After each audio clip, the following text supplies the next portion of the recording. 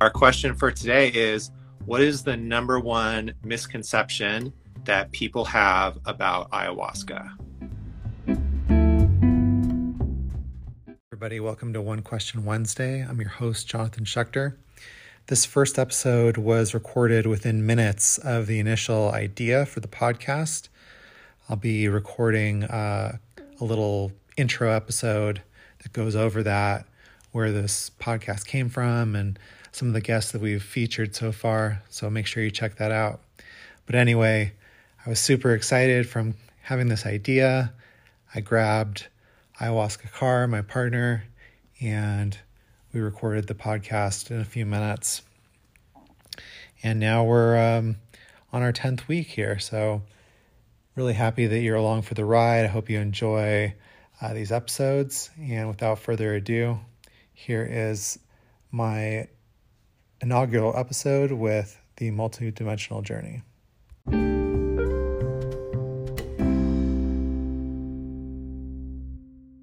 Hi. Hi. All right. Hey. So here we are live. This is the first episode of One Question Wednesday. Super excited that you guys are here with us. And our guest today is the multidimensional journey. Welcome to the show. Yay. Hi. All right. Yeah. So this show is just one question. So the multidimensional journey is a trauma-informed ayahuasca integration and preparation coach. She does amazing work, and happy that you're here with us. Yes. Okay, so our question. Yes. Thank you for having me. You are very welcome. So our question for today is, what is the number one misconception that people have about ayahuasca? Yeah, that's a really good question, and I think that there's a lot of misconceptions about ayahuasca. I think the one that I've personally experienced in this journey, and I work a lot with my clients, is why are all my patterns coming back? Why am I in the same spot that I was in before I took the medicine? And this is a struggle that not only happens in the ayahuasca world, but it's happening in the psychedelic wave of therapy and healing right now. And that's why it's so important to work with somebody, whether it's a therapist or a coach, that really understands the importance of integration. And I know you know this really well, Jonathan, because you promote this too. And any form of altered state of consciousness, whether it's breath work or anything we're working with, that we're getting off of that default network. And so what are we doing in our lives every day, intentionally, sacredly, bringing all those things that we use in a ceremonial context, intention, the preparation, all of that, and bringing it into our everyday lives.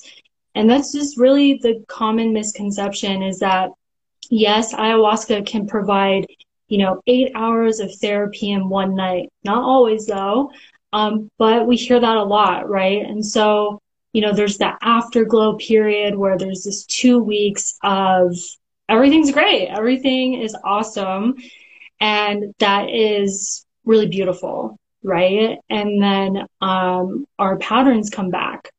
And, this is evidence-based, science has shown that our patterns and our defaults and our thoughts and our habits are strong, right? And so having a practice, like what I teach with my clients, mindfulness, breath work, parts work, internal family systems, somatic experiencing, those are really what's going to get us towards those long-term results. Especially when it comes to childhood trauma, transitions in our lives, any form, even when we're not dealing with trauma, just even when we're beginning to grow in ways we've never grown, or expanding. So hopefully that sums up your answer. If you have any questions, let me know. Awesome. That was a great answer. Thank you so much. Yeah. Integration is just like it's the missing link, right? It's what Absolutely. the experience medicinal, it makes it healing. It changes it from like quote unquote a trip, right? Absolutely. Yeah, so I love that, and I love that you are the first guest on the show, and really, Thanks for inviting me. yeah, really, really excited to do this with you. Enjoyed that conversation with the multidimensional journey ayahuasca car. If you like what you heard or are interested in breathwork, meditation, integration, psychedelics, mindset, please subscribe to this podcast. We've got a lot more episodes coming out.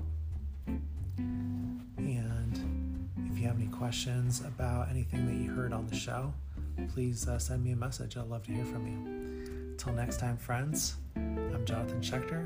Hope to see you again soon.